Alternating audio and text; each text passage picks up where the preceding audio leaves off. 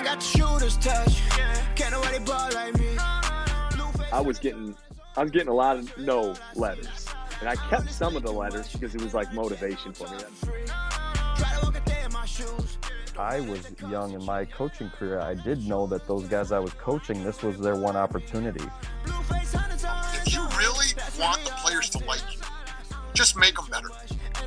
If I want to keep playing this game, as a job, I have to continue to get better at that.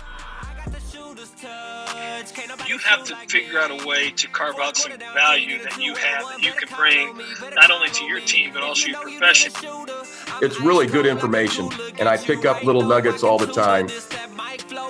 For me, it's all about confidence, man. You have to have confidence to be a shooter, to be a basketball player in general, and to have success. It's all about confidence. If they walk a mile in my shoes, then they can ball like I do. But my game different, not the same with it. I travel now, y'all just change pivots. Shooters, welcome back to another episode of the Shooters Touch podcast, where we are growing the game of basketball one story at a time. This week, we have another great player from the Missouri Valley Conference. We have Bowen guesting this week, playing up in Cedar Falls for the Panthers. Talk about a lot of different things with Bowen. Number one, we discuss his dad, the influence that he and his career had on Bowen's game. Talk about Brian working a couple of his dad's camps and playing against him in a couple rec/old man leagues here in Des Moines. You can tell Bowen is very passionate about the game of basketball, very knowledgeable, very cerebral about it. What drives Bowen is winning, and he allows or lets all of those things that come with winning essentially motivate him to be a better basketball player. We talked about this last season. We talk about the future with the Panthers for Bowen, what that looks like, and how a couple of injuries over the last couple of years on the team have really helped and should help the Panthers, a young Panther team here in the future. Great talk with Bowen. Loved every second of it. If you like what you hear, please share with a friend. Please share with a coaching friend. Share with a basketball head, a hoop head. We would love that. Interact with us on Twitter and Instagram and Facebook. We love to hear from you all. Suggestions, comments on some of our posts. And always remember, shooters shoot. Fourth quarter down 3, need a 2 and 1. Better call on me, If you know you need. Bowen, welcome to the Shooters Touch. Yeah, appreciate you guys having me on. Bowen, we're excited to have you on, learn a little bit more about you and your journey from Norwalk to Cedar Falls. But before we get there, how's the off season been going so far for you? Had a few weeks here now to start to recover a little bit and reflect back on catching up on schoolwork. Or what have you been doing the last couple of weeks? Yeah, kind of right after the season, took a couple weeks just physically and mentally just to kind of take a break from it. It was a long season and a lot of effort went into it. And so, yeah, it took about, a week and a half, 2 weeks kind of in there just to relax and spend some time at home and really just kind of prepare again to get started because it's an off season, but it feels like, you feel like you're doing it year round. And so, taking some time right now to still be resting and still trying to get my strength back and kind of get work in the weight room and kind of get back on the court and start doing some stuff. But definitely has felt good to kind of relax a little bit. And then obviously, have had school and doing pretty well in school right now. I'm taking some pretty good classes. And so, definitely has been a good, last couple of weeks. The guys are already back in the gym and we've already started workouts and doing stuff and lifting. And so it's been great to take a little bit of a rest and then already kind of be back at it. Ultimately, like already starting with goals of next season. And, so that's kind of an exciting aspect that, once your season's done, it's not too long before you get started again. And so, it definitely has been a good, last few weeks for not only me, but everybody else on the team. Yeah, it's always nice to be able to take a few, like you said, it's only weeks until you're right back at it and you start thinking next year. Even if you get that much, a lot of times you start thinking next year right away, the next morning after you wake up. But give your brain a little bit of rest, get back in the gym, start working on things. I know summer's a big time too. You guys are going to continue to keep doing workouts and do stuff, but I know you do some camps. So what does summer look like? Do you have some camps already scheduled on the books that people can be looking at, especially, Norwalk people in the area? What does that look like for you this summer? Yeah, so I'm actually doing 2 camps again this year. My first one is with the West Des Moines Recplex, which is a brand new facility, and it's a super nice place out there. So if you haven't seen it, my first camp is June 5th through the 7th. So right there at the start of June, and then I'm also doing one August 7th through the 9th, and that's just at Norwalk High School in their brand new facility. So have been pretty blessed to have the Recplex kind of work with me. And I was one of their first camps last year when they kind of first opened up. They kind of asked me to hold a camp there, and so has given me a great opportunity to learn and stuff. And so this is actually my 3rd year of kind of doing basketball camps since the NIL has opened up and allowed us to do things like that. So the Recplex has been, great to work with. So that camp is at the start of June, and then also holding one in Norwalk at their brand new gym, August 7th through the 9th. So it's been fun, and it's been fun to work with kids and do all that stuff back at home, and get to spend some time at home with my family, but also work with communities, kind of where I grew up playing high school basketball. And so basketball summer camp is nothing new to you. As we talked a little bit off air, obviously your dad been doing Born Camp in West Des Moines at Aspen for forever.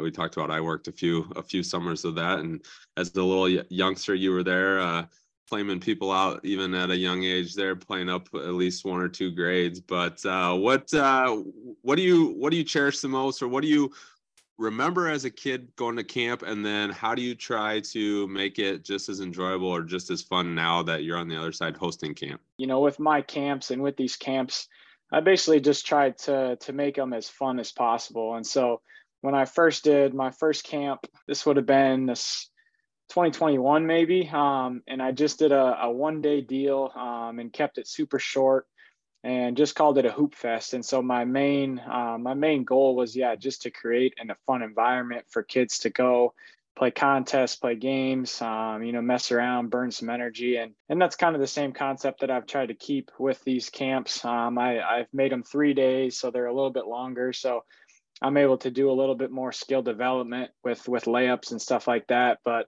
there's a lot of stuff that I try to do is just to make it as fun as possible. Kids are always want to compete. And I think, especially nowadays, everything is so serious and everything is so parent driven, and everybody wants to be the best that they can, and everything kind of gets crazy. And so I think, with my camps, that was kind of a main goal that I set, and was one of the reasons why I liked basketball camps when I was younger, was just the ability to go play with your friends and mess around, and have the ability to play some contests and win some prizes. And ultimately, you want to have kids get better, but they can also have fun doing that. And so that's kind of, the main thing that I try to do at my camps. And it's one of the things that I enjoyed with my dad's camps is, I always felt Camp Carnival and all these contests and all this stuff that he did. I try to do a lot of those same things in my camps. Yeah, it is fun. It's supposed to create a love for the game. And so go there and have some fun, obviously get better, learn a few things, hear a different voice, obviously see you too. That's a big draw for a lot of these kids, but definitely a lot of fun, and something that everybody should take advantage of if you have an opportunity. I know, like you said, it's getting to the point where everyone's playing so much club ball and we're on the road and so parent driven, right. But head out to a few of these camps too, have some fun. And so, well, Adam will jump into here to the background as far as like growing up and what that all looked like. At what age did you move to Norwalk? So I moved to Norwalk going into 5th grade. So I lived in Portland or Tualatin, Oregon. And so I was born here, lived in Alabama for 5 years, and then lived in Portland for about 5 years, and then moved back here. My mom wanted to be back where she grew up, and my dad obviously grew up here. And so kind of just wanted to be back home, closer to family. So ended up moving back here in 5th grade to Norwalk, which ended up being a pretty amazing, awesome fit. So we're super glad that we ended up, back in Norwalk. Well, that's great. And as you kind of mentioned, we have mentioned your dad a couple of times, but, obviously the Born camps and stuff like that, but, working as an NBA scout, as long as he has, probably something that, would cause that move or your family to move quite a bit, but, very, very cool. And like you said, an amazing spot down there. in the community. And after that time, from fifth grade on, obviously basketball's been part of your life forever. But what do you remember about that fifth and sixth grade year? Kind of moving into a new school and stuff like that, and having basketball kind of integrate you into that community. Yeah, I think moving at any age is hard, for anybody. And so I think, being that age, I always felt like it was a super tough age to move, because you're kind of right at that point where, when I left, I obviously had a friend group that I was really close with. And then when you move, you get thrown into a friend group they're already made, and so like, it's hard to push yourself into that. And so I think, that's one of the great things about not only basketball, but just sports in general is, and just why I would recommend it to really anybody, is because you get more time to hang out with those people. And so basketball was definitely a way that, when I moved, if I wasn't involved with sports, like, it would have been a lot harder for me to go out and be social and maybe make friends or do stuff. So basketball, yeah, definitely helped me, like, moving in right away. Like, people already kind of knew, like, oh, there's this kid and he's good at basketball. And so you immediately kind of start to form some connections, and you have somebody to go to recess with. You have, kind of a group of friends that you immediately kind of get thrust into simply because you have similar interests. And so, yeah, basketball played a huge part within, me making the group of friends that I was basically with all the way until the end of high school, and then still friends with a lot of them now. Yeah, that's great. And, we talk about the benefits of athletics, sports all the time. It's obviously a way to stay in shape, stay healthy and stuff like that, have fun. But, integrating you as somebody coming into a new community, obviously, like you said, helped a lot too. And so at that age, were you just basketball at that age? Were there any other sports that you were playing when you, I guess more specifically, when you moved back up here? When I lived in Oregon, I played basketball, played soccer, and I think I played baseball for a couple years in there. And then didn't like baseball just because it was too slow. Like, I was an outfielder, and I couldn't really hit very well. So I didn't really like baseball, but yeah, I played soccer, all the way up until my 8th grade year. And then also ran cross country and track my 7th and 8th grade year, and then my freshman year I also ran track. But yeah, I was involved with some other things, but then ultimately once I got to about my freshman year was when I realized, hey, like, this is something that I actually want to take serious. And then ultimately, yeah, just decided to focus on basketball and put everything into that. Yeah. When I guess when you're talking about soccer, obviously foot speed and stuff like that, lateral movement and those types of things helps out. But what else do you think that you brought from soccer onto the basketball court? I enjoyed playing soccer and was on a pretty good team. And ultimately with like cross country and track and soccer, like, the running you have to do is just a lot more. It's just a lot different than basketball, where basketball is a lot of short, quick change of directions, and soccer can be a little bit more longer pace. You're running maybe a little bit more each game and each practice. And then obviously track I did a little bit of both. So I would run short distance, but my main races were the longer distance stuff. And so, yeah, I mainly use that to stay in shape and to be ready. When AAU season came around, when basketball season came around, like, I just always wanted to be in really good shape. And so those were great ways for me to, cross train my body and also work on different muscle groups and do different types of things. And also just be in different roles. Like, I think that's another good aspect of playing multiple sports is, I was always pretty good at basketball, but I wasn't as good at soccer. Like, I was still all right. But it's also fun, to be in a different role of, oh, I'm not the best player. Now I'm a guy that has to be a better teammate and somebody that is maybe just strictly a defensive type of player. And so I think that was a valuable thing that I took away from soccer as well, because, we had a pretty good team. I think we won maybe one or two like state championships with West Des Moines. So, like, had a good team. And so, I think that was a valuable, like, piece of it as well was not only the physical part of it, but yeah, also just playing in different roles and being in different positions and having to fight through some adversity that you might not have to if you're the best player in basketball. Then it just gives you a different look at things. I'm really happy you mentioned that too, because we talk about that as well with some of our other guests. But being a teammate, even if you are the best player on the team on the basketball court, sometimes you may have an off night, or your teammate might be cooking a little bit more than you, and so being having that wherewithal to be able to do that, and having that experience on the whether it's soccer field, football field, baseball diamond, whatever it is, it's such a benefit to players who are used to being the guy or the girl, right? And so that's a huge benefit that it sounds like you realized at that time, and you obviously probably helped you along along the journey as well. But if we're talking specifically, you moved, obviously, like I said, in fifth grade, or like you said, in fifth grade. What was AAU like at that time? Yeah, so moved here, fifth grade, and was initially involved with a group called the Spurs.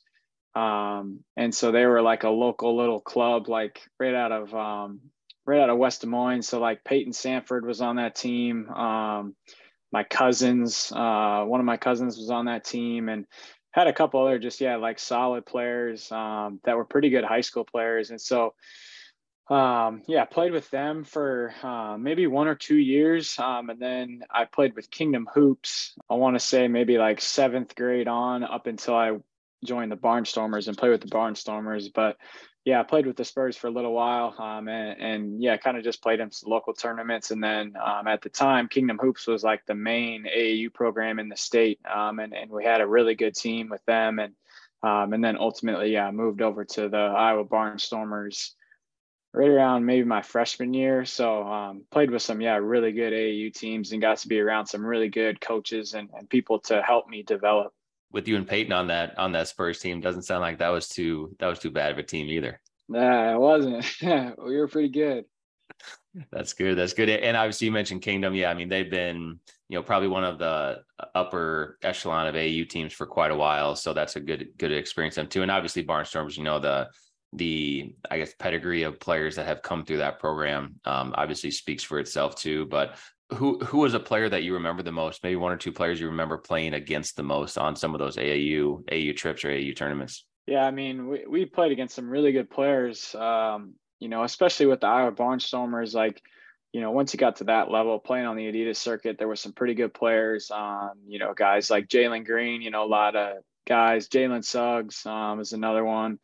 But a lot of guys that are, playing in the NBA right now. And so, there was a lot of guys that, kind of through the years that we played against that also had some really good teams. And so, playing with the Barnstormers was a great way to kind of see how you match up with, at the time, some of the ESPN top 100 kids or, kind of whatever they would be ranked. Like, it was always fun to kind of, see, how good those kids were. And obviously where they've gotten today is pretty awesome to be like, oh, you've just kind of also formed relationships with some of these players and even some of the guys that, will play in the Valley and teammates. And, there's just a lot of guys that I'm like, oh yeah, I remember playing him. And I remember, he had a good game that game or whatever. So the AAU circuit and playing with the Barnstormers with Adidas was really good for me and got to play against, some really good players who are in the NBA right now. What role did your dad have as a coach for you growing up? Was he super hands-on, super active, or what do you remember as a youngster, the role that your dad had in influencing your basketball?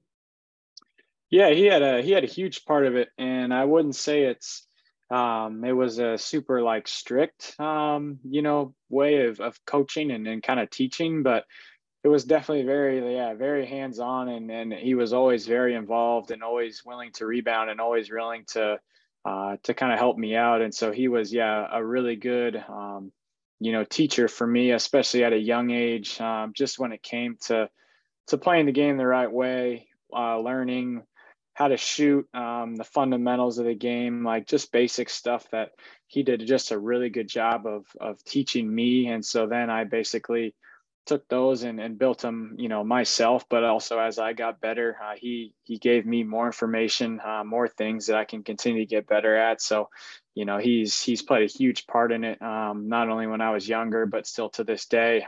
We still talk a lot just about all the things that I'm seeing out there on the court, and don't obviously get to work with him as much simply because I'm not there anymore. But yeah, up until my senior year of high school, like we did stuff, almost every day. So it was very hands-on, not super strict, but yeah, definitely was a big reason of why I am who I am.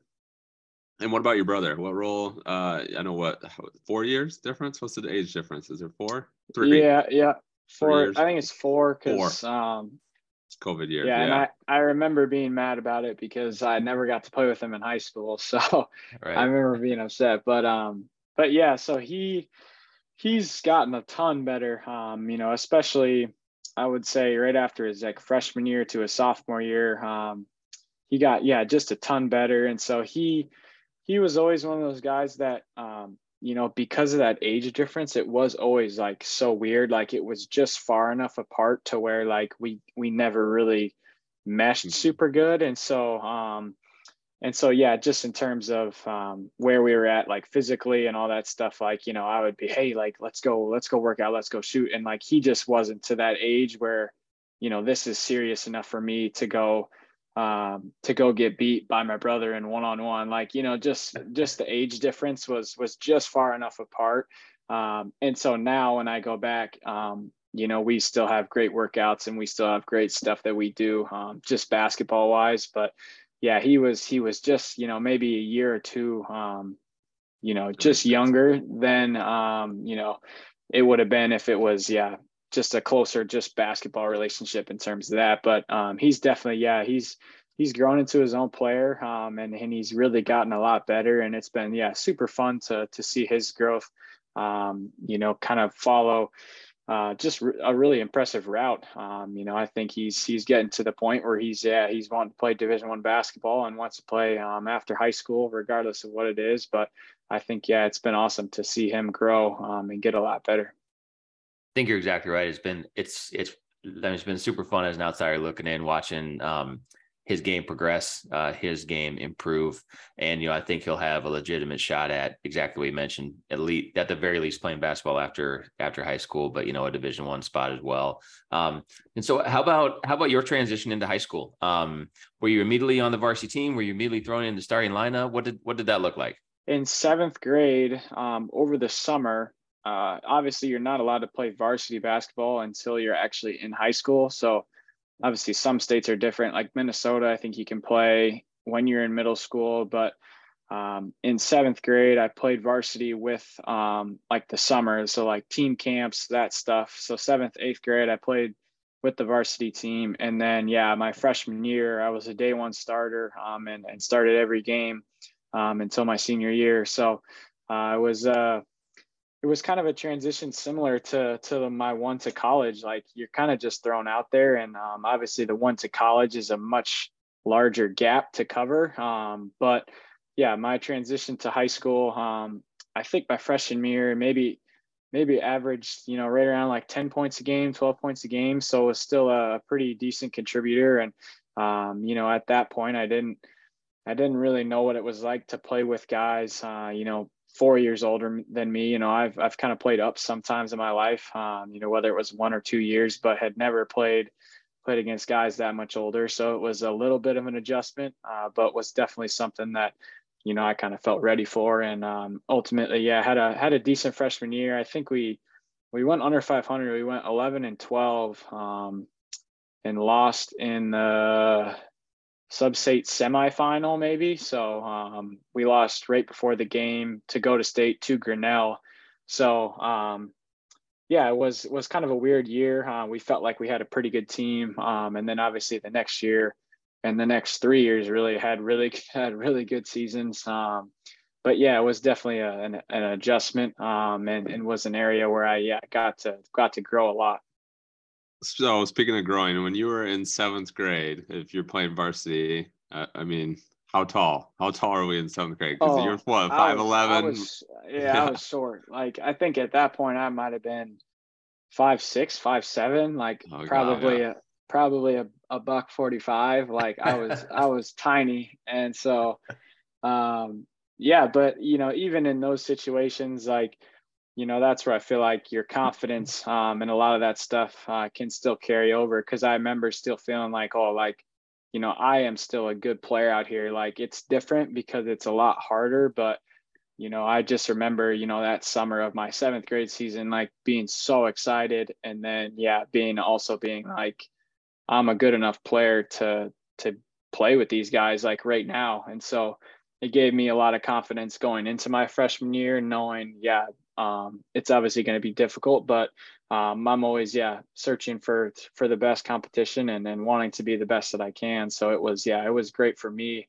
And obviously super thankful that Coach Larson was willing to be like, hey, we're going to bring up a 7th grader and he's going to play this summer with us, like, so I think Coach Larson, again, is a huge factor of, again, why I am who I am today, because he was a guy that instilled a ton of confidence in me.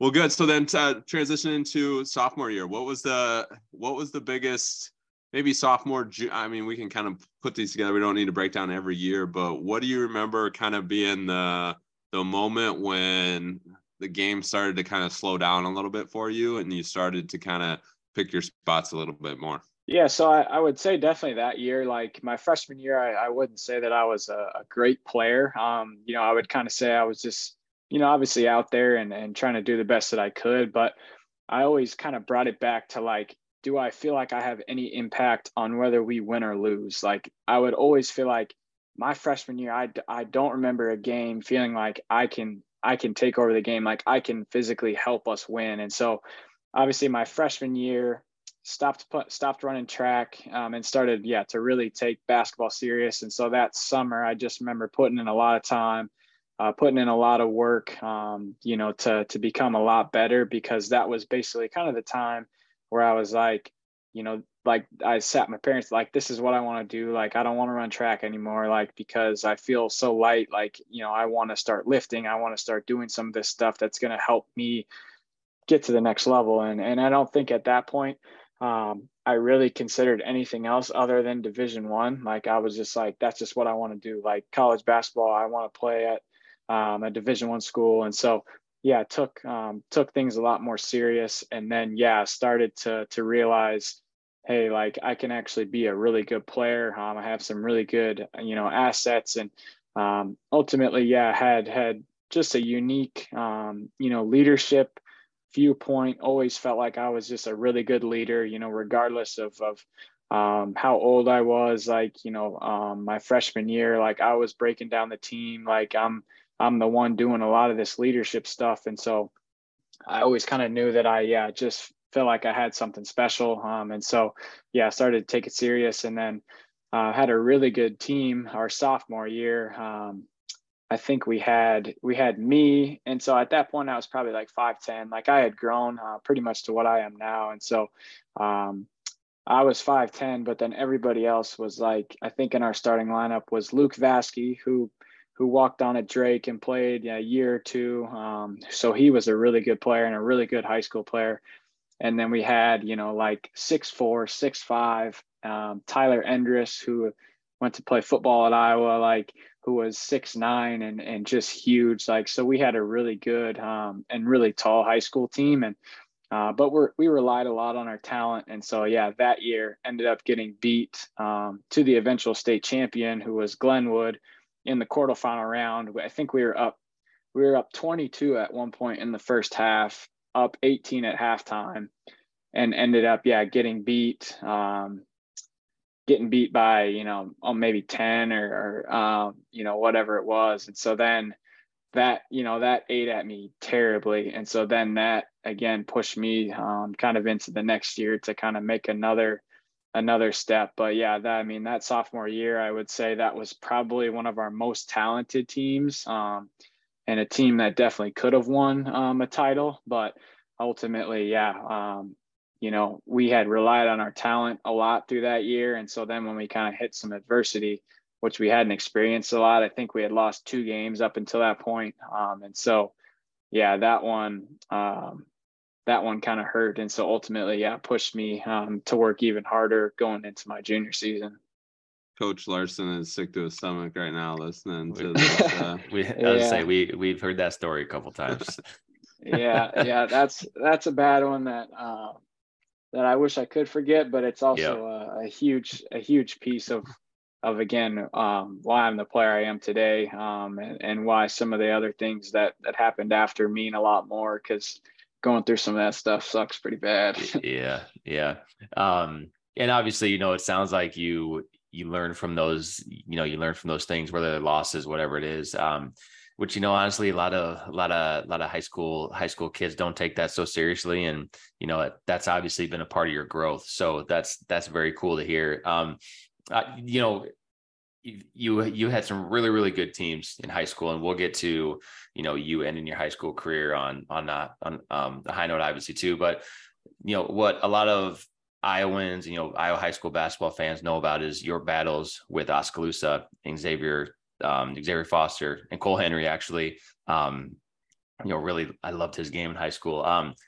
What do you remember about those matchups? I know that, he came out on top on some of them, came, out on the bottom on some of those, but what do you remember about those matchups, those environments, and, playing those really good teams against your really good team?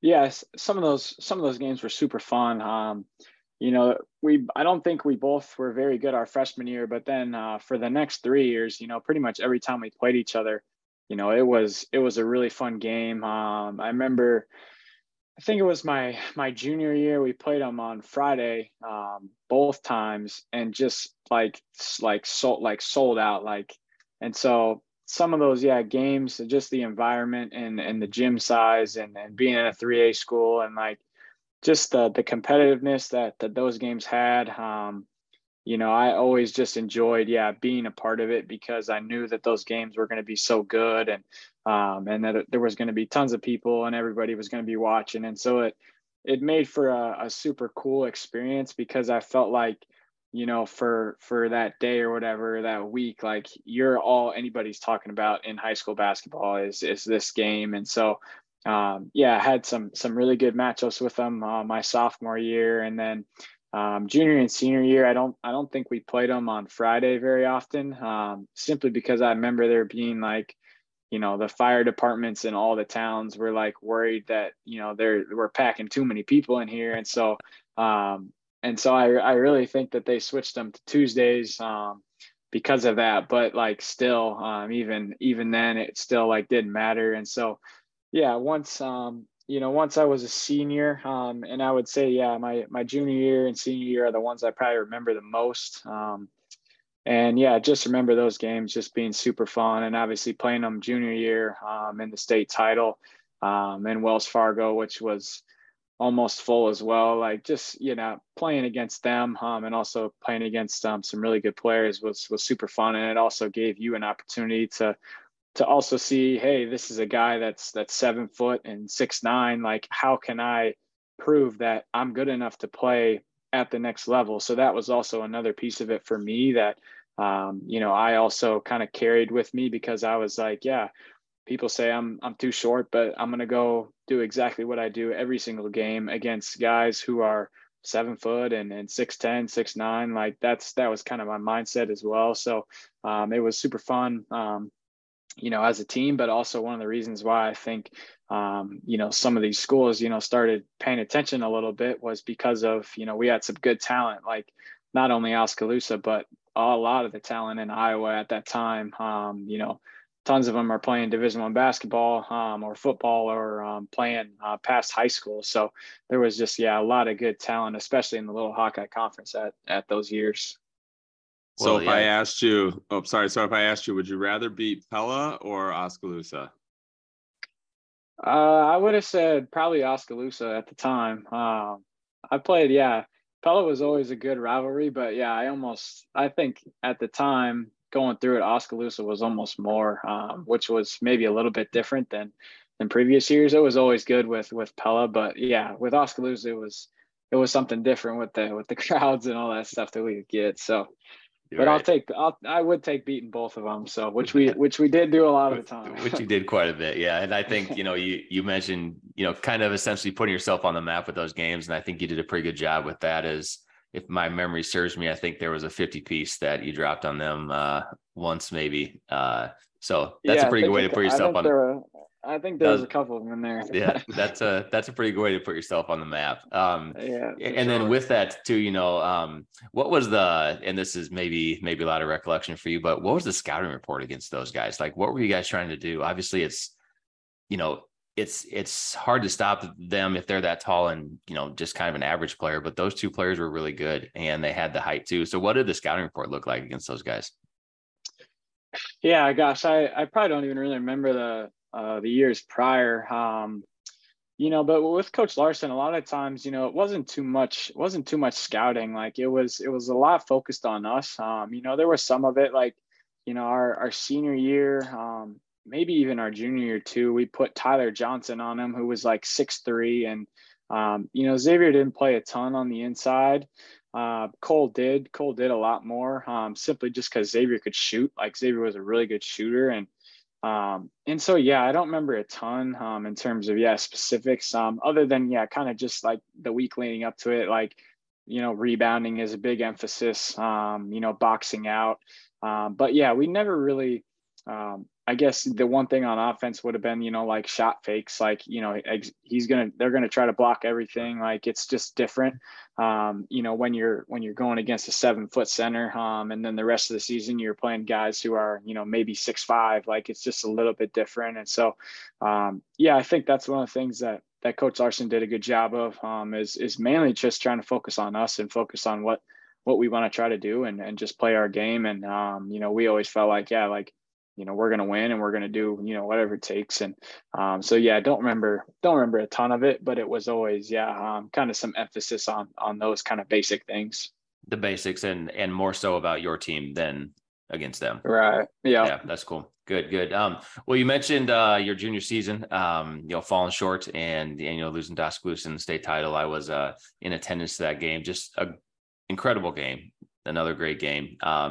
What was the next year, your senior, like? Was that just in your head specifically, individually? Was that a state championship or bust kind of year, or wasn't that necessarily kind of floating around in your head?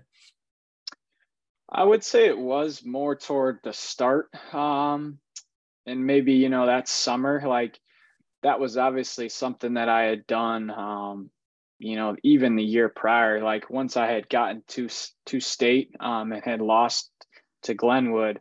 That really drove me. But that junior year summer, so like, kind of like around this time, it was like really hard for me because I was like, I didn't know like if we could do it again. Like I was like, we're losing guys, we're losing key pieces. Like I really don't know if this is something that we can do, simply because I knew how hard it was. And so I think that like that month or two after the season, like I really struggled with like, man, like I just put so much time, I just put so much effort, I just did all of this, and it feels like you have like absolutely nothing to show for it. Like it was basically like a failure. And so, it obviously isn't in the grand scheme of things. Like, you should never base stuff like that on wins and losses. But as a competitor and as somebody who's involved in sports, like that's also just kind of what you do. And so I would say that it was a hard off season for me just to kind of try to get myself back going again. But, then once I was in that mode again, like I was fully locked in, like, that's what we're going to do and we're going to win it. And so I don't think I ever really looked at it like as if it's going to fail, because like I genuinely never thought one time that we wouldn't like win the state championship. And so I think it's a weird thing. And me and Coach Larson talk about it, a lot. And so we actually had a great conversation right before the state championship. And there was almost like such a, at peace with it. And it was like, we were almost like, it was like an out of body experience to the fact that we were so not concerned about losing, that like it was almost just like there's no way we're going to lose this game, like we're going to win. And I just remember having just a really good conversation just with him, and just everything that had kind of lined up, and everything had kind of all just been in our favor. And so once we kind of got to the state finals, and obviously that was right as COVID started, and they let us play, and like we didn't know if we were going to play. And once we got there, it was just like there was no nervousness. Like I went to bed at like 10 o'clock that night. Like I slept great, like, which was different than the year before. Like there was just so many things that I was just like, yeah, we're going to win. Like it wasn't even a second thought to me that losing would be a possibility. And so, in saying that, it's kind of weird. And I don't know if anybody else will really even understand it, but it really wasn't a state championship or bust, because for us, and for me, me and Coach Larson talked about it. Like we had already won, like, with everything that we had gone through during that season, and, the relationships that we had built, like that year, it was like, regardless of what happens, like we have won. And so that took, I feel like, a lot of the pressure off, and ultimately, ended up winning that game, and was a really great feeling. But yeah, it was just a fun year all around. We'll get to more on that state tournament run. We'll talk about that championship. But when did you commit? Do you remember how was it? So I committed in August of going into my senior year. So it was after my junior year, had done all the live periods, and then committed, right before my senior year, like school started. How big of an impact do you think that also had on a little bit of your mindset? You talked about that junior year. It feels like, there's a lot going on. You're trying to do everything you can to help this team win. You're trying to figure this out. You got these battles with Oski. College is looming. I mean, you talk about kind of coming to this peace of mind state. Do you think that, having that, knowing where you're going and knowing what the next step kind of helps too? Yeah, I definitely think so. I think that was something, throughout the whole recruiting process, like that was something I wanted to do, like simply because of the fact I didn't want to have to worry about it during that season. And so that was something that I, kind of did ahead of time, was get it out of the way. Like, and I knew I wanted to go to Northern Iowa. So it wasn't like I rushed my decision or anything, but it was definitely something that, I didn't want to be distracted by anything. I wanted to just play basketball and be committed and know what school I was going to. So that was something I had kind of planned on doing, simply just so I could just enjoy my senior year. Yeah, that makes sense. And we'll talk a little bit more obviously here in just a minute about you choosing UNI and what that transition looked like. But before we go full circle then, so that state tournament run, you guys show up as the 1 seed, again, which you guys were your junior year, and then just absolutely blew the doors off of Harlan in the first round. What do you remember about that first game your senior year? And then leading into who'd you guys have in the second round? You played Ballard in the second round. Was it after the second round game, or when did COVID, like how did that all come about? So take me through those first 2 games, and then let's lead into the championship. Yeah. So played DCG at Valley, and beat them pretty good to get to state. And then once we got to state, again, it was kind of one of those things, like a lot of the pressure went off, like we made it to state. And so beat Harlan pretty good, and kind of had a slow start to that game, and kind of same with the Ballard game. And so after we had beat Harlan, that would have been a Tuesday. So like that Wednesday, I remember was kind of right around the same time NBA was shutting down. A lot of things were getting shut down, and so I remember being like, let's just get to Friday, like. Let's just get to Friday without this being canceled. Like other states had started canceling their state tournaments. So like there was a lot of like weirdness going on. And so I remember we played Ballard. I think it was at 2:00 that day. And I think Kim Reynolds was giving a speech on like what was going to happen with some of these new, whether it was guidelines or whatever. Basically, like it was going to be, in terms of like the social distancing and stuff, like what are going to be the rules for our area. And so I remember getting ready for the Ballard game was probably the weirdest part, because we were basically told like, hey, like you guys might tip the ball up and we might close the entire arena because Kim Reynolds is talking at 2:00 and you guys tip off at 2. So like getting ready for that game was super weird because it was like how do you get ready for a game when they've told you like, hey, like Kim Reynolds is probably gonna like we're probably gonna have to take you guys off the court like as soon as you guys tip the ball up because she's gonna say, hey, you know, you can't have more than 50 people inside a inside space. So like it was just a super weird you know, kind of like entire pregame to that whole day.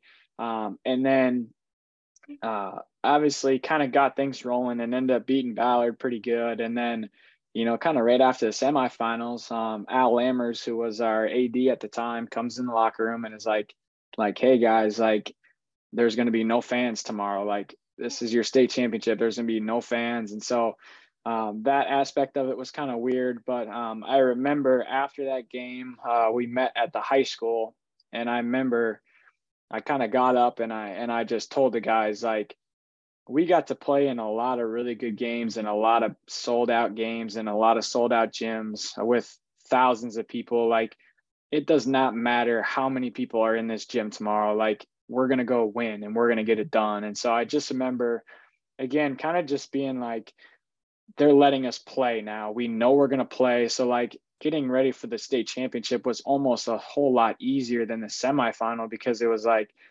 we had no idea what was going to happen. Like, and it was just such a weird time in general, and everybody was freaked out. And so, yeah, once they had told us like, hey, you guys are playing, they're going to let 100 people total in the building. Like once we knew we were playing, like I didn't give anything about how many people were in there. Like, yeah, I think looking back on it now, I'm like, man, like I would have loved that place to be packed and to have won it with everybody there. But yeah, to just, yeah, be able to play when really a lot of states didn't allow any of their high schools to finish their state tournaments. Just felt super lucky that I got to experience at least, yeah, winning that. Cause I think it would have been really hard to not being able to play that game. So you guys knew right away after the semifinal game that you were playing the finals. Right. So yeah, they had told us, yeah, like you're playing, because whatever guidelines that she had set up, it was big enough to where we could play. So I think it might've been, 100 people in an enclosed space or whatever. So like we knew the guidelines that were set for the next week or two, that the state was going to allow us to play, and was something that we didn't have to worry about. So again, there was kind of like all this stuff that was like, let's just be at ease and let's just play. Like, let's just be glad that we're playing this game today and let everything take care of itself. So yeah, we knew right after that we were going to play, but it was also still kind of weird to be like, man, there's really going to be nobody in this place tomorrow. So it was a little weird, but once we got out there, I don't think I really noticed it one time. So. Right. I've been to a couple Wolves games that have been kind of like that probably too. So yeah, definitely a different environment than like a usual state championship game. But, right. With the game, during the game, it sounds like you were kind of in a state of mind where, hey, this is going to happen. I'm going to be holding this trophy at the end of the game. What do you specifically remember about the game? When you were playing, whether it be, your continued confidence the whole game or whatever that is. What do you remember about that game?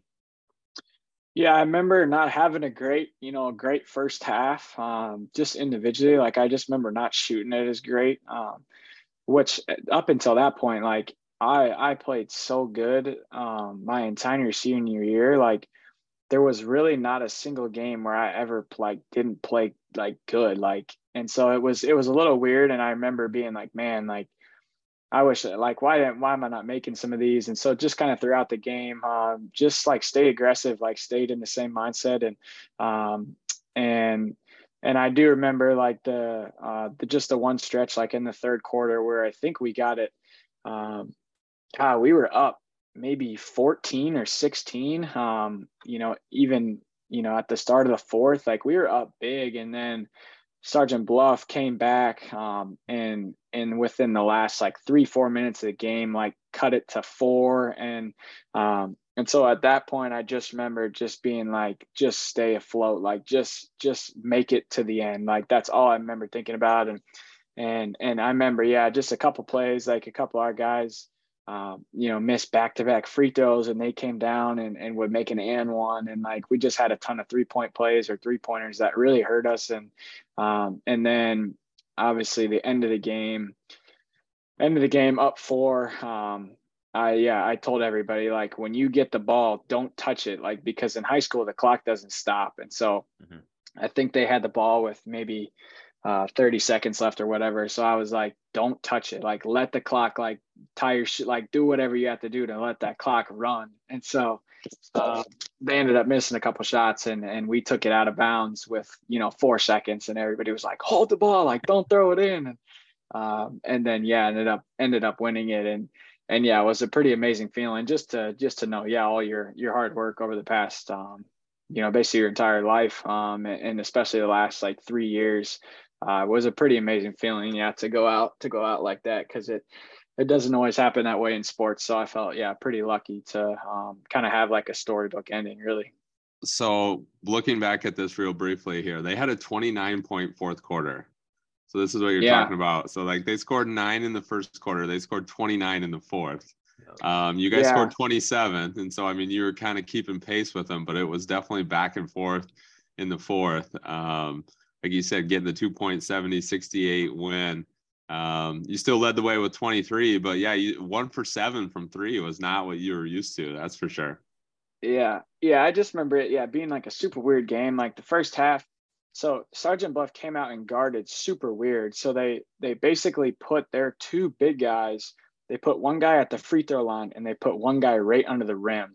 And so it was essentially they then face guarded me, they face guarded Tyler Johnson, and they face guarded Scott, and they didn't guard anybody else. So they guarded it super weird. So like, I just remember that start of the game, us being like, it was just kind of weird because the entire season, I was just blown by everybody shooting layups, and nobody had really guarded us like that. Like, I had got triangle and two'd with 2 people on me. Like, people had tried some weird stuff. But yeah, nothing to the extent where like Sergeant Bluff, they had a really good coach and just some really good players. And so, yeah, they put, I think it was Majuk at the free throw line, who was like 6'7", good athlete. I know he's playing somewhere right now. And then I think they put Daniel right under the block, and he's the same, like 6'7", 6'8".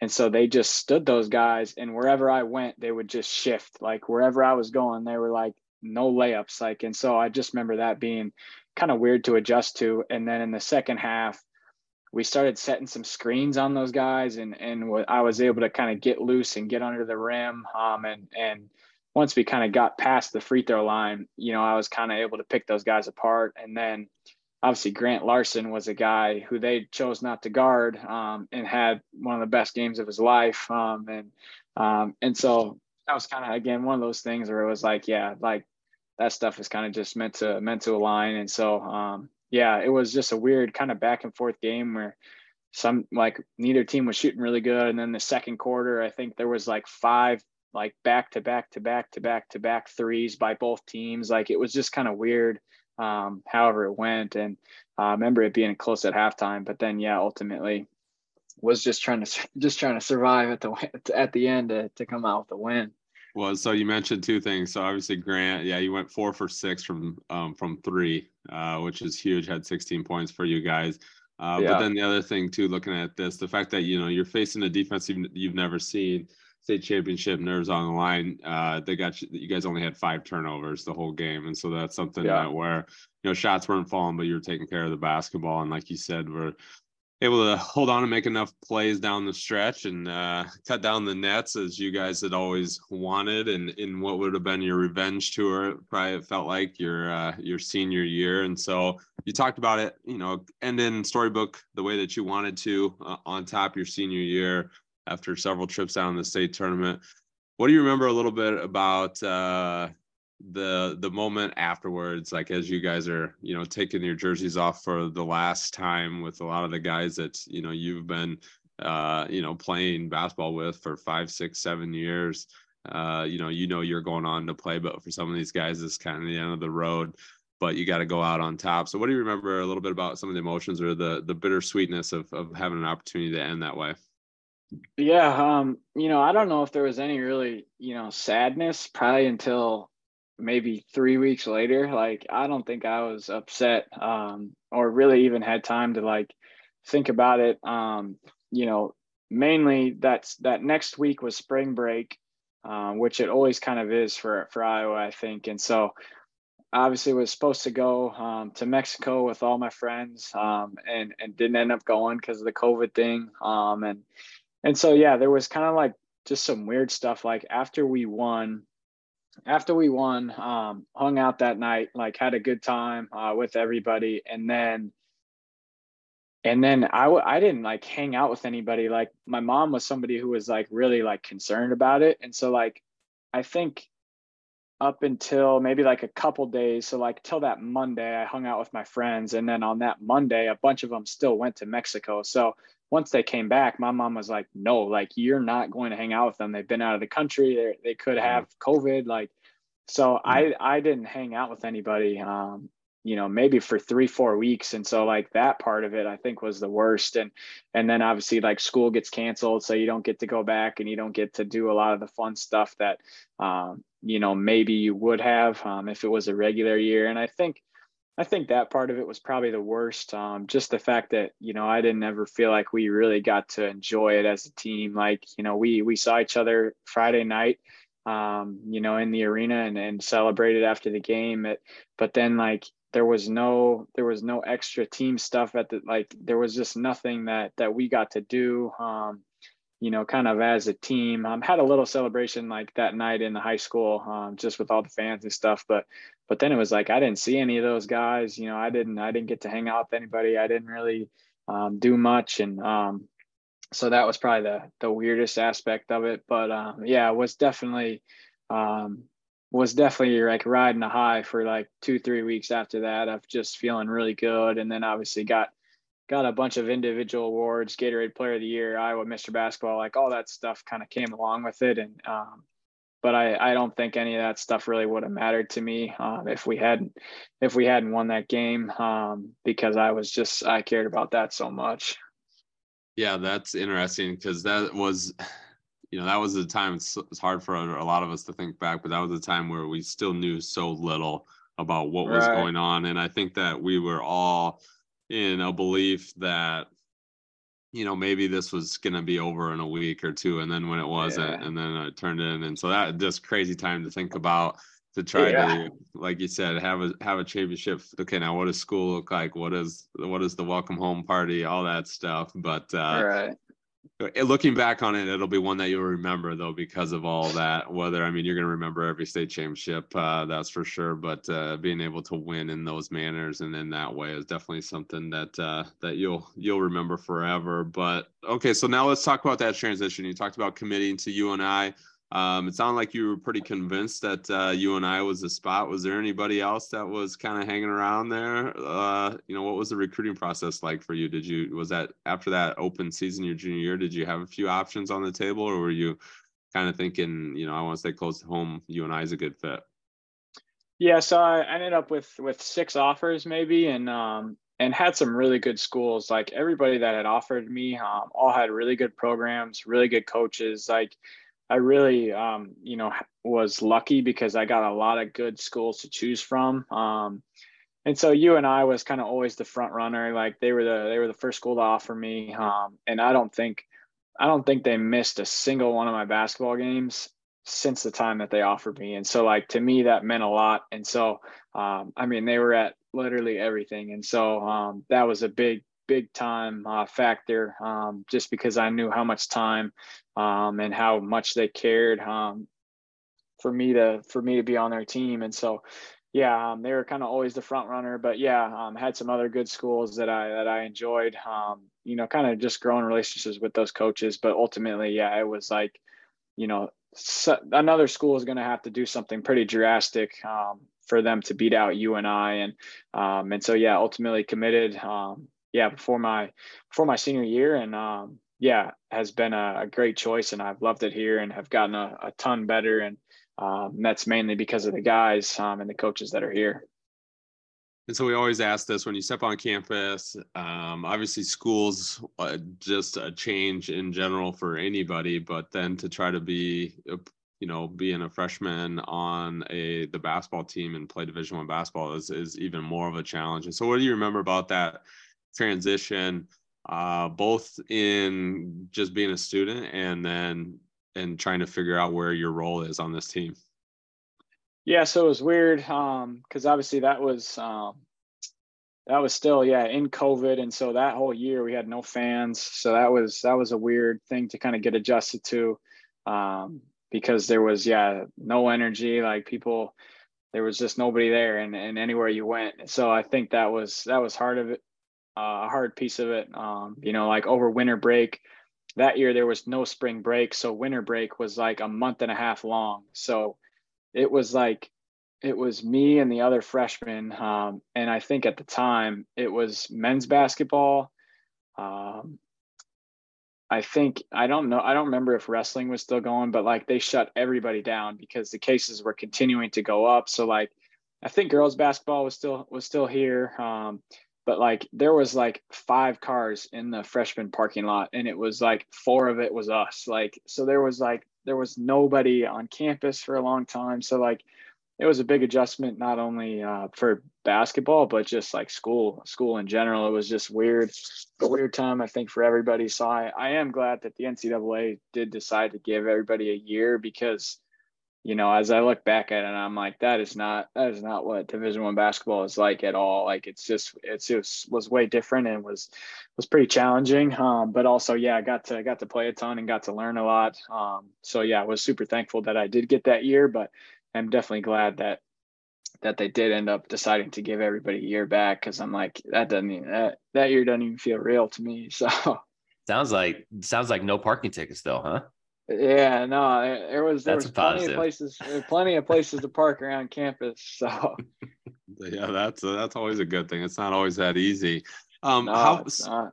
So how big for your growth?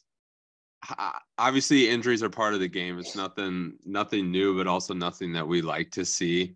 But how big do you think it was for your growth as a player to have AJ go down, AJ Green get hurt in that first year, which kind of changed your role a little bit in that first year, kind of gave you an opportunity. Like you said, it's not real college basketball. You're not playing in front of these fans. You're not, you have the home and homes. Like, it's just kind of weird. And so how much do you think that helped your growth and then prepare you for the second season, your second freshman year, when you were then able to play alongside a talent like AJ?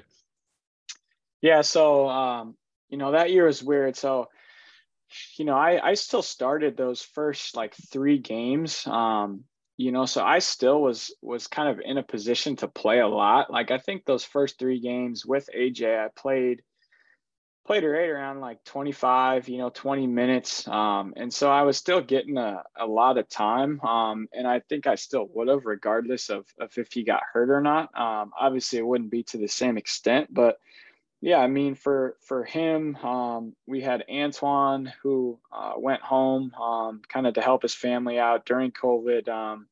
We had a couple guys, throughout the year get hurt. Like, you're basically, you're kind of thrown into it, and similar to in high school, like, you just have to adjust. And so it was great for me to just get 1 year of like experience. And it's kind of the same way, like I mentioned before, where, that freshman year, the first thing I noticed is how long the games are. Like, I just remember those first like 2 games thinking that the game was about to be over and looking up and there's like 12 minutes left in the second half. And I'm like, what? Like, I feel like this game is about to be like, like we're about to win. We're about to like, but then there would be like 12 minutes left. And I'm like, no way. So I think that was an adjustment, just in terms of like the media timeouts, like all those things, like just, string out the game. And so I just remember being like, wow, like these games are really long. And so, I just remember not having a ton of control.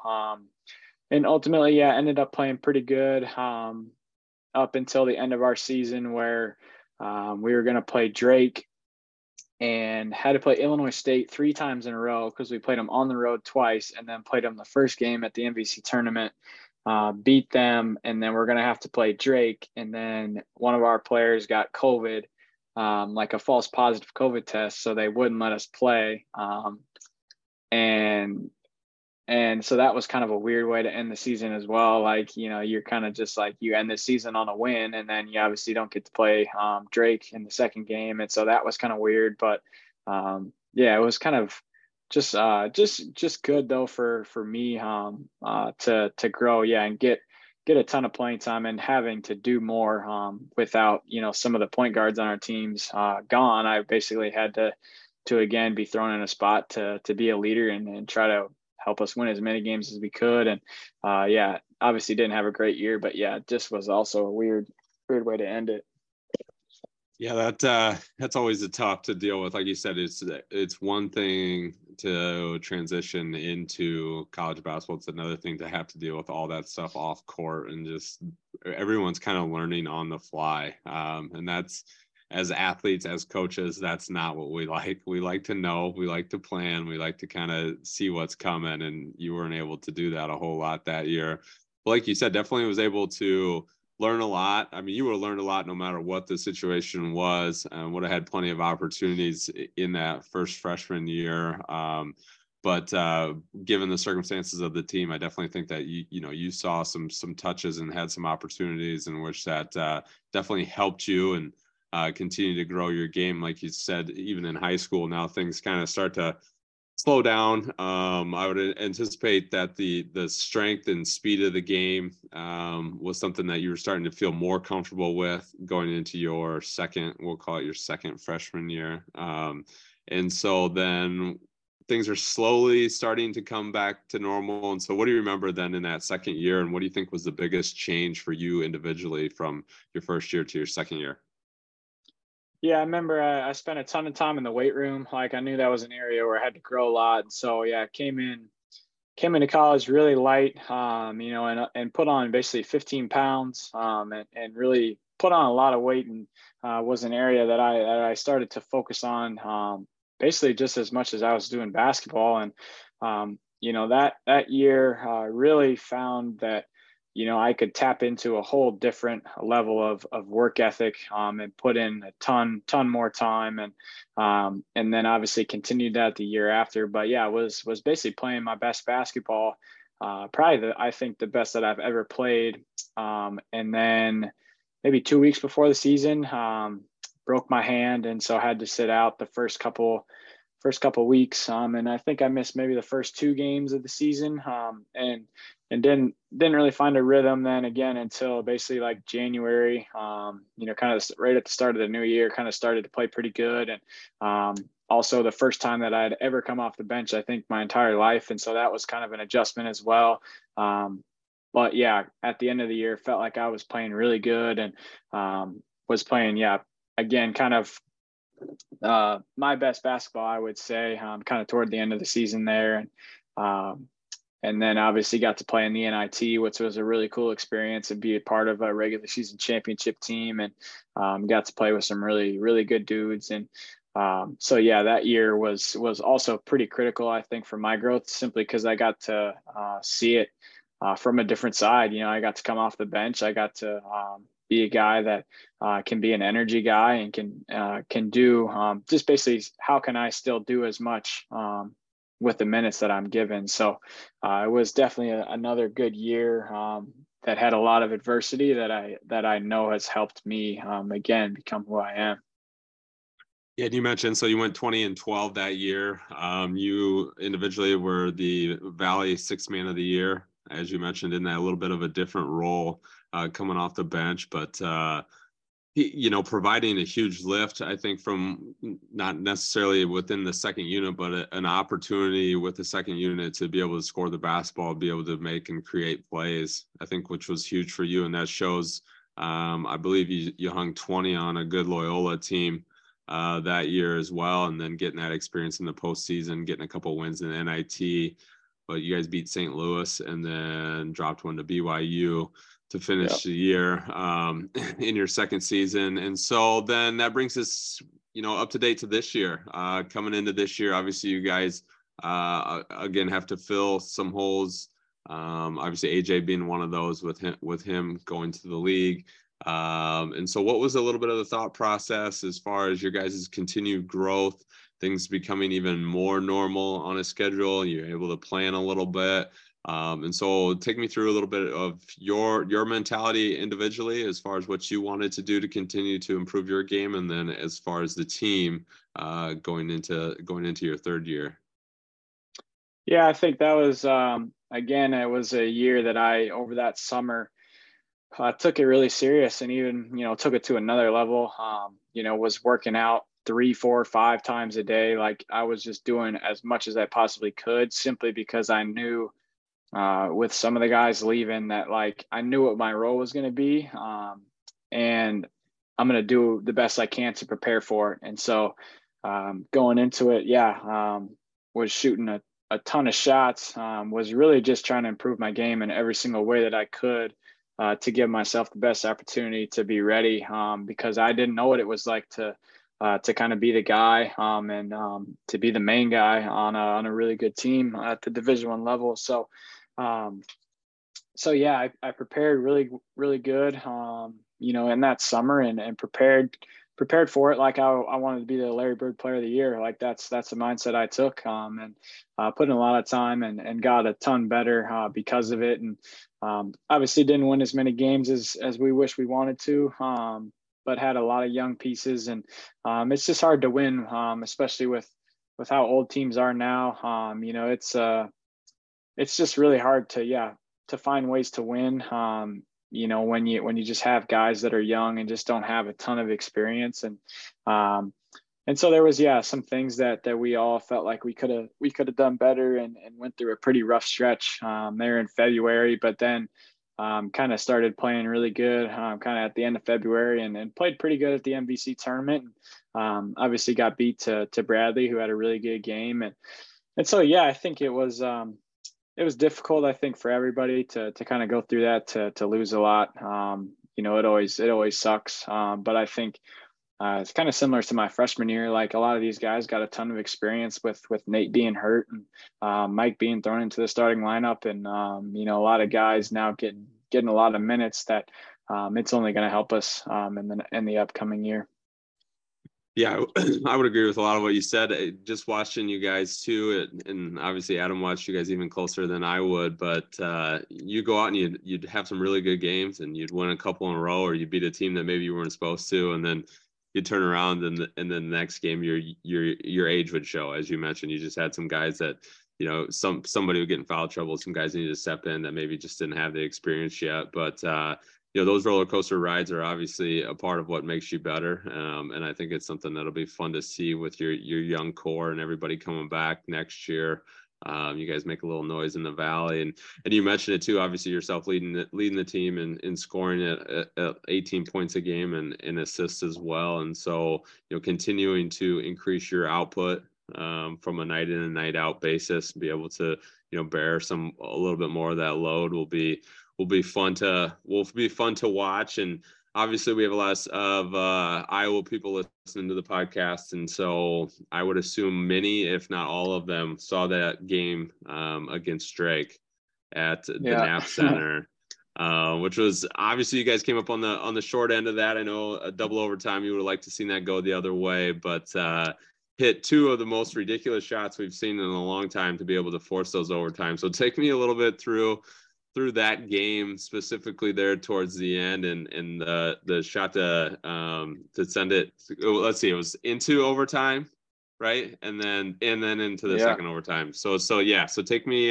through a little bit of what you remember about that experience, and obviously getting having multiple tastes of that rivalry with Drake, but being at the Knapp Center, obviously being from Central Iowa, that had to have been a lot of fun for you outside of the final result. Yeah, it was. It's definitely fun. It's always fun to go back there, simply because you have a lot of kids, like you mentioned. Like it's right in that Des Moines area, so a lot of Norwalk people, a lot of people that have supported me throughout high school. So it's always great to go back there. But yeah, I mean that was kind of a back and forth game, and was a fun environment. It was a game that we played really well in, and yeah, we're down 3, and it's kind of a play that has worked really well for us all season, where I kind of loop through and catch the ball with basically a full head of steam, and so yeah, kind of caught the ball and had to kind of maneuver my way through some defenders, and ultimately, yeah, got a pretty good look at it. Like once I kind of caught the ball and got it at about half court, I was like, I know they're not going to foul me now. So kind of had that in my head, like, just be ready for them to foul you, to be ready to shoot it, to try to get into your motion. But once I kind of got around half court, I was going so fast that I'm like, they're not fouling me now. So yeah, threw it up and got a pretty clean look.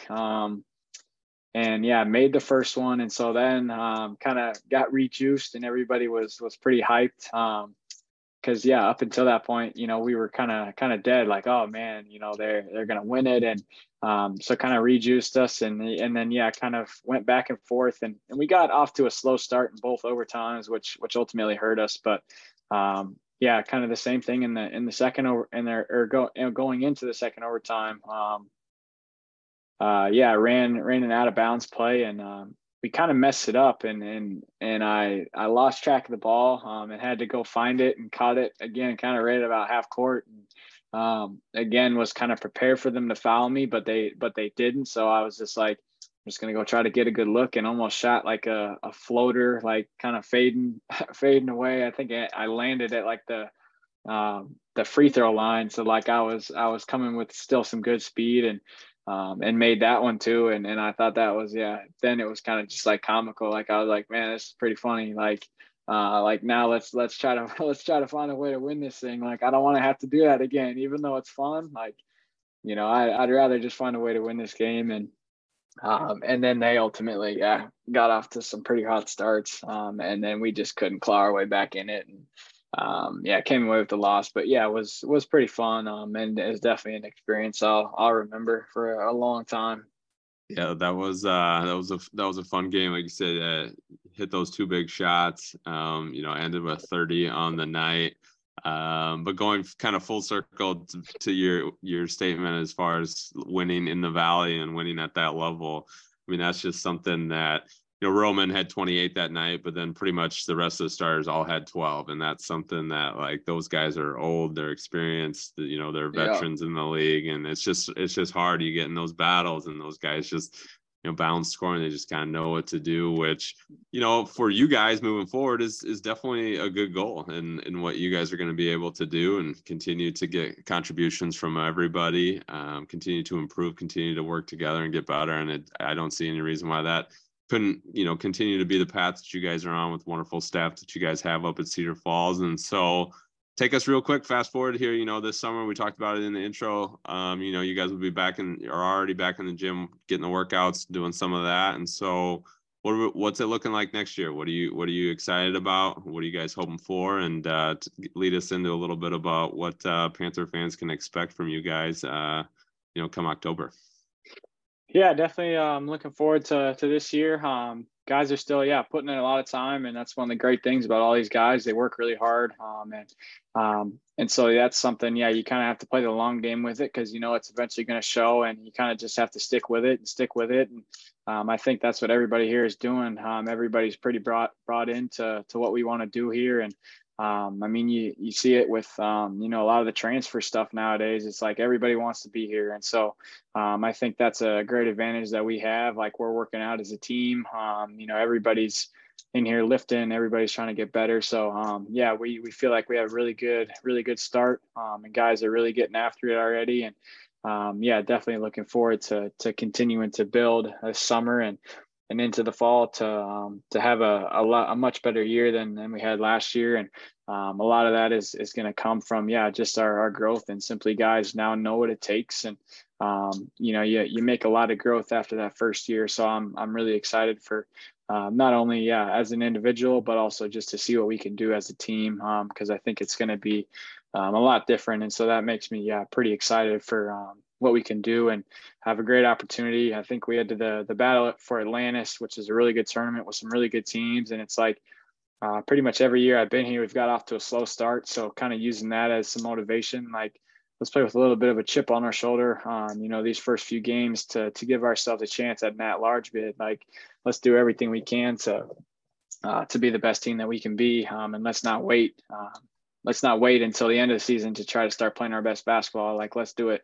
Let's do it right now. Like, so that's kind of what's been different in terms of how we've been preparing.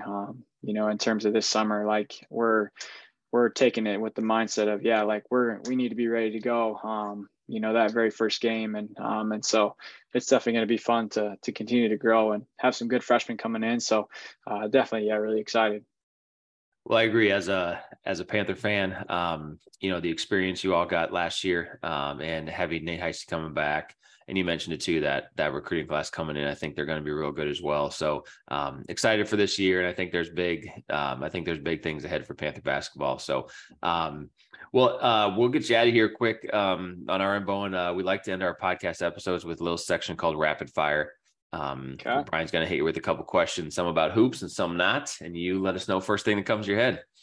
All right. Before we get into rapid fire though, what's your major? What are you majoring in? I guess I didn't even ask that. I'm a psychology major. Okay, gotcha. It used to be graphic design, but I switched to psychology. Okay, well so that's interesting, because I thought I remember a special on you in high school where you're pretty artistic. You have some of that skill too that I know kind of settles the mind a little bit off the court, and so I didn't know if you were still going down that path or not. Just got a little too labor intensive there with everything going on, or like what was the deal with? I just was like, I felt like I wasn't getting anything out of college. I was like, all my teammates would have like, oh, I got this hard test, I got all this stuff, and like I would be like, oh, like, yeah, I've got to draw like some shading. I got some shading homework I got to do. So like I always liked the psychology aspect of stuff. So I have like a coaching minor, and so I'm kind of looking at it as now how can I learn about the sports side of mental and motivation and all that type of stuff. So I'm really enjoying that side of it. But I started out with a graphic design major, but then was like, I kind of want to feel like I'm like just taking advantage of my time here. So switched to psychology, and I'm really liking it. Oh, that's cool, man. That's not a lot of kids, I think, would try to make it any more challenging for them. So good for you.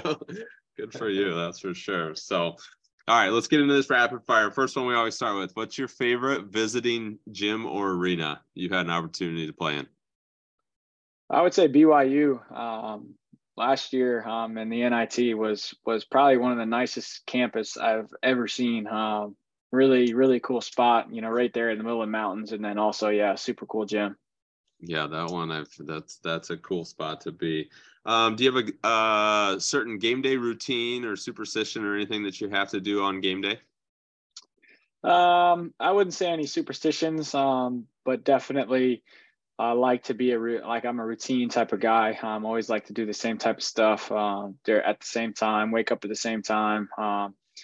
I guess I do like my ankle tape. I have to have it purple. I don't like when there's other like colors involved. Like I have to wear the same like type of stuff for the game. So I would say that's maybe the only like superstition or like weird thing I have. Like I like to wear the same thing that I wore the last game or whatever. So that's probably the only like weird one.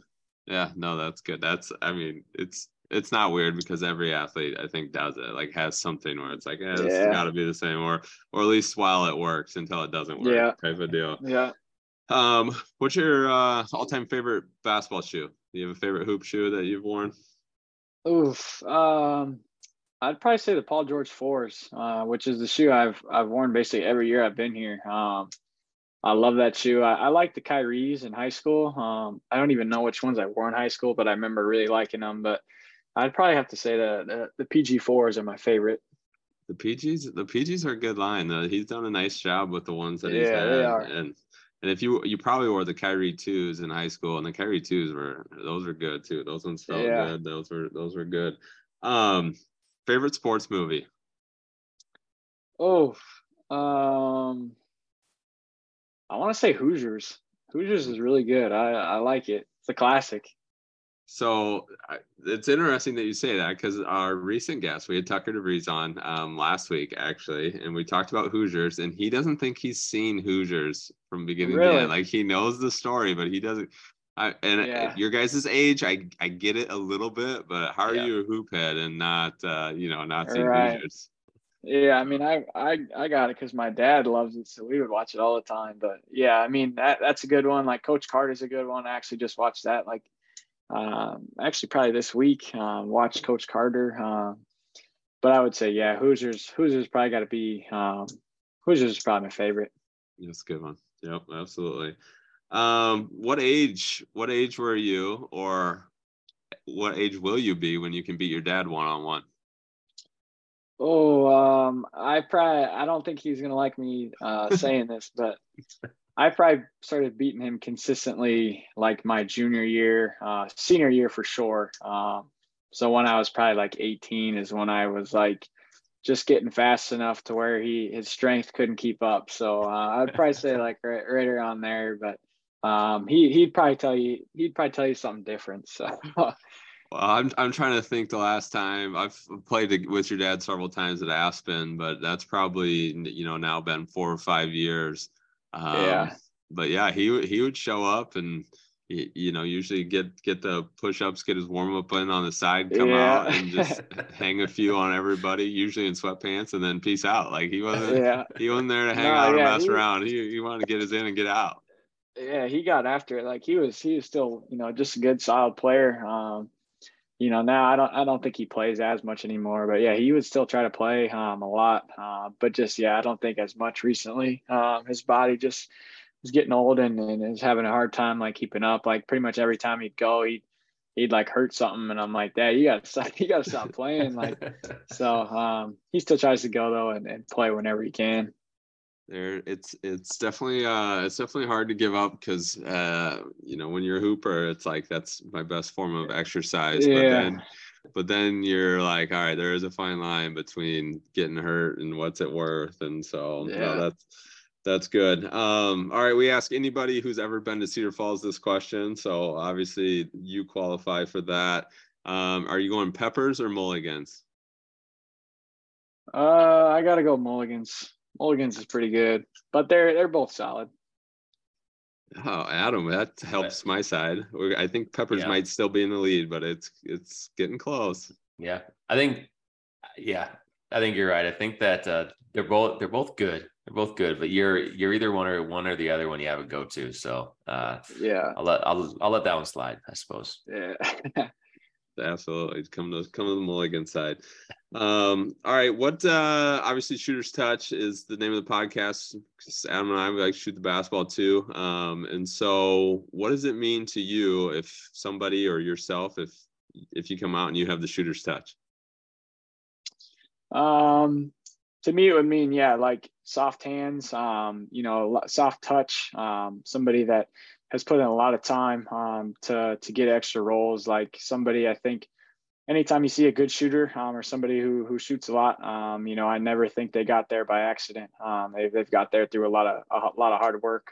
So I think that would be my biggest thing is they're probably a hard worker, but also have some good like fundamentals and have worked a lot on their jump shot. Yeah, that's a good one. Sorry, I lied. I got one more. So 2 more questions. Maya McDermott, obviously the point guard on the women's team, plays with a lot of energy, a lot of fire, a lot like yourself. I would consider both of you guys undersized. And so is there anything that you've had an opportunity maybe watching her game, or that you guys can maybe feed off from each other as you guys continue to make big plays for the Panthers? Yeah, I mean, she actually lives right across the street from us. And so I think, having a pretty good relationship just with the women's team. And, they obviously had a really, really good year last year. I think I take a lot of things, from her game. And she's a really solid player. And that's something that I always like to do when, I'm watching, is try to not watch from a fan's perspective, but watch from a basketball minded, type of thing. And being a small undersized guard, like I always appreciate, things that she can do, because I know how hard it is to do. So when I see her do it, or other small guards do it, I always come to appreciate it a little bit more. So we've talked from, time to time about certain things, but she's a really good player and it has been really fun to watch. She's another player. I think she hit back-to-back buzzer beaters, game winners, I think, versus Drake. So not in the same game, but ultimately still pretty impressive. And so, just one of those people that you're like, oh, like that's a killer. Like that's somebody who's really good and has put in a lot of time to be where she's at. Yeah, you guys share a lot of characteristics and a lot of similarities watching you guys play. And like I said, with the energy and the game that you guys have, the ability to score the basketball in bunches and get downhill and get to the rim. And so, that's cool. It'll be fun to continue to watch both of you guys continue to grow here for the Panthers moving forward. And so with that, then last one we have here for you tonight. What's the best thing about having the opportunity to play basketball for the UNI Panthers? Yeah, I think, I think the best thing for me is just my growth. I feel like here I've been able to become the best version of myself, not only as a basketball player, but, with the coaches and with the guys that I've had around me. Like I've been able to experience a lot and go through some adversity, but also I feel like I'm so much better because of it. And so, I think, that's one of the best things, and something I tell pretty much every recruit that's here, and anybody that's considering coming here is, I don't feel like you're going to find a better family and a better place to grow your game and get better than here, because there's a lot of people that care a lot about you. So I think that's one of my favorite aspects of Northern Iowa is just the family aspect of it and the togetherness, whether it's a good season, bad season, like everybody's, everybody supports you. So I think that's one of the best things about it is just the family atmosphere. Very well said. And that speaks volumes to the program, the community, the university. I think all in a nutshell right there. Of anybody that's spent any time in Cedar Falls or around the UNI men's program or women's program for that matter, you guys share a lot of similarities in coach tenure and winning basketball games and doing it the right way. And so that very well said. And so this is normally where we would stop the podcast, but this is a little bonus feature for all of our Hoop Troop listeners. You have a really good Chris Larson story. Like, what's the deal, Coach Larson? Like, what do you got? Something that you can share with us about your time under the tutelage of Mr. Larson? Yeah, I actually don't think I don't have really too many great stories. Like, in terms of him, like, being upset or being mad. Like our teams that I was a part of never were like super bad, but I think one of my favorite stories that I've heard of is one game. Obviously I don't think they had played very good up until the point, so I don't know what year this would have been, but I think he walked in the locker room and was like obviously pissed, and he had spilled like some water, like came in through some water, and then went to throw the bottle, and because of all the water that he spilled, there was a bunch of it on the floor. So he went to throw the bottle, like just in the middle of just chewing everybody out, and ended up slipping and falling. And then everybody it's kind of like this awkward, like, oh, like, he just is so pissed at us. But I wasn't obviously in the locker room to hear it, but it was definitely a story that I feel like I'll remember forever. But yeah, there was never really too many times, where he got super mad at us, simply because I feel like we did a lot of good things. And there was, still some times where he would scream and stuff, but there was never too many like water bottle throwing or clipboards breaking or anything. So. Oh, that's perfect. That's exactly what we need to end the podcast on for all of our Uncle Larson fans out there. And so, Bowen, we appreciate you taking some time. We'll be following along with the journey as always, watching the Panthers, watching your continued growth. Best of luck here this summer, getting through everything. Camps, if you guys get an opportunity, make sure you swing out to one of those. And thanks again, bud. Yeah, thanks for having me on, guys.